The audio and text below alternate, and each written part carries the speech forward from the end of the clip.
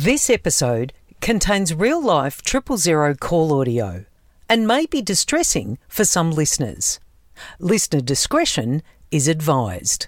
All right, mate. Just tell me what can you see there? Okay, is the baby completely out now? She's out. Good. Listen, is the baby crying or breathing? Oh, she's crying. She's crying. Excellent. Gently wipe off the baby's mouth and nose. Dry the baby with a clean towel. Okay. Can you do that now for me, mate? This is I Am 000. True stories behind Victoria's 000 service. This podcast is brought to you by ESTA, the Emergency Services Telecommunications Authority. I'm your host, Rochelle Jackson.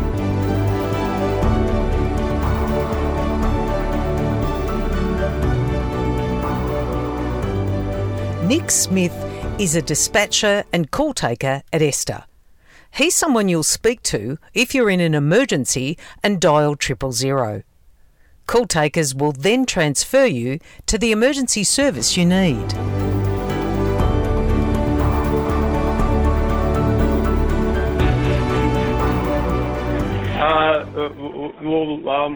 My wife is in labour at the moment. Oh, how many weeks or months pregnant is she? Oh, she's full term. Full term? In labour, yep. Allow her to assume the most comfortable position and have her take deep breaths between contractions. Yeah, I want you to get some dry towels and a blanket to wrap the baby in. Get a safety pin also if you can. Delivering babies is just one emergency Nick assists with. This delivery of little Moana is the 20th baby he's delivered. All right, mate. Just tell me what can you see there? Okay, is the baby completely out now? She's out. Good. Listen, is the baby crying or breathing? Oh, she's crying. She's crying. Excellent. Gently wipe off the baby's mouth and nose. Dry the baby with a clean towel. Okay. Can you do that now for me, mate?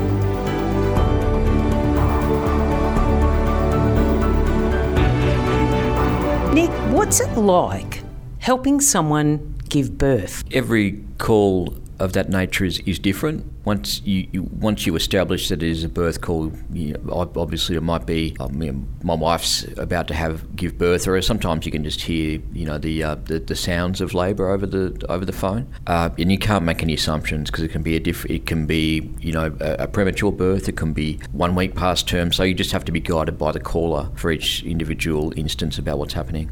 There's one particular question you ask. Tell me what happens and tell me about that, asking that question and what it feels like to ask that question to someone.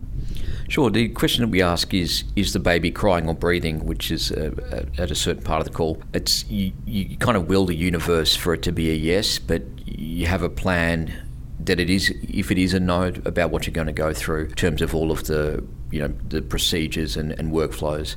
But definitely you almost time stops for a second as you will the universe for that to be a yes. Sometimes it's obvious, so sometimes you will just hear immediately the baby crying, which is awesome. When you don't hear it, that's when you definitely go into that heightened mode where you're just waiting to see what happens next.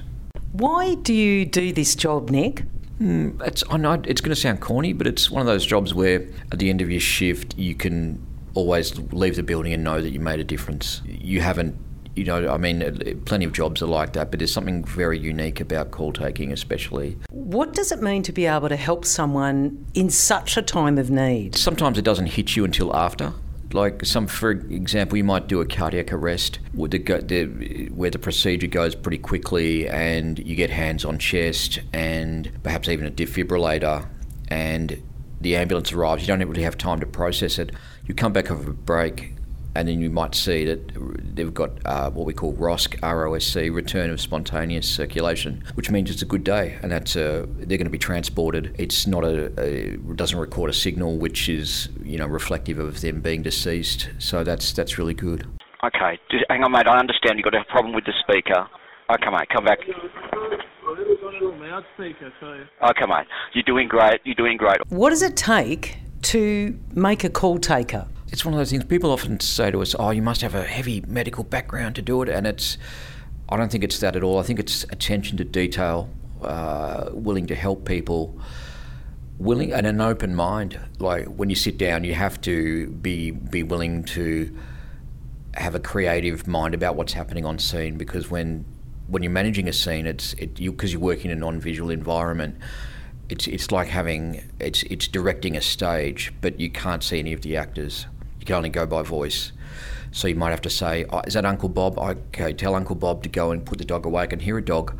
Okay, who's that in the background? That's Cousin Pete. Tell Cousin Pete to go and get the defibrillator. Who's that? That person's being maybe just a bit distressed. Can they leave the room? So you're having to organise that. And then if someone goes into cardiac arrest, you're having to then manage the scene in terms of get people back and get that effective CPR going, for example. If you're interested in becoming a call taker at ESTA, please look at our website, esta.vic.gov.au/employees, or email us at esta.careers@esta.vic.gov.au. Okay, mate. You're doing great.